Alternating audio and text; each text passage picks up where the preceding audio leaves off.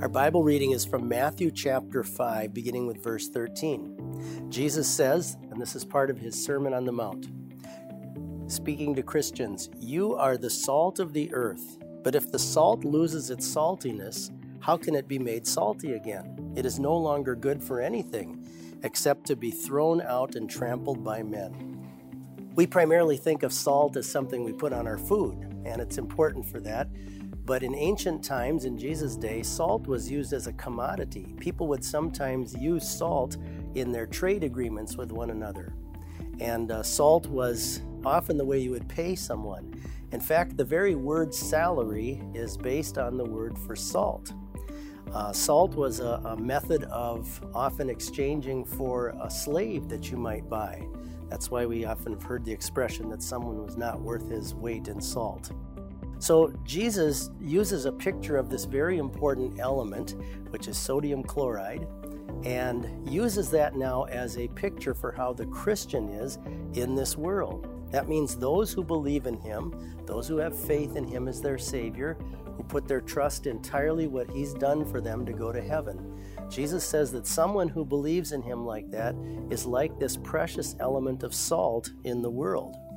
And those who love Jesus and confess him as their Savior are like this wonderful gift of salt.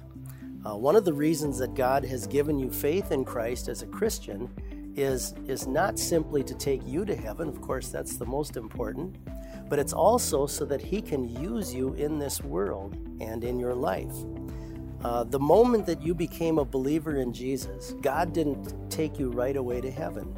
He chose instead to leave you here in this world so that you could have an influence on people in your family, friends, neighbors, and in the workplace.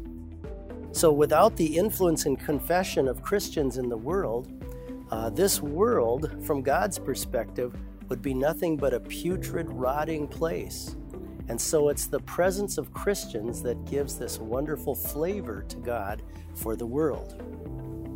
Back in the 3rd century, when Christians would baptize, they would often make the sign of the cross in salt on the top of the water.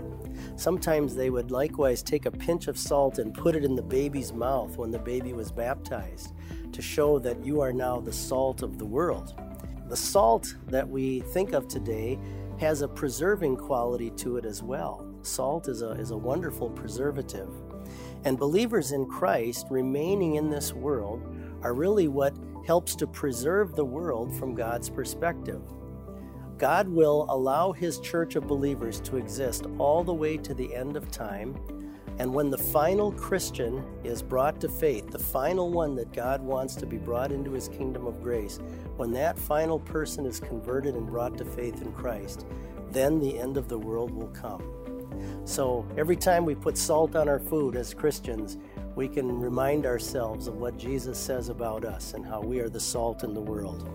And it's important for us not to lose this precious faith, not only for our own sakes, but also for the benefit that we provide to our fellow human beings. Amen.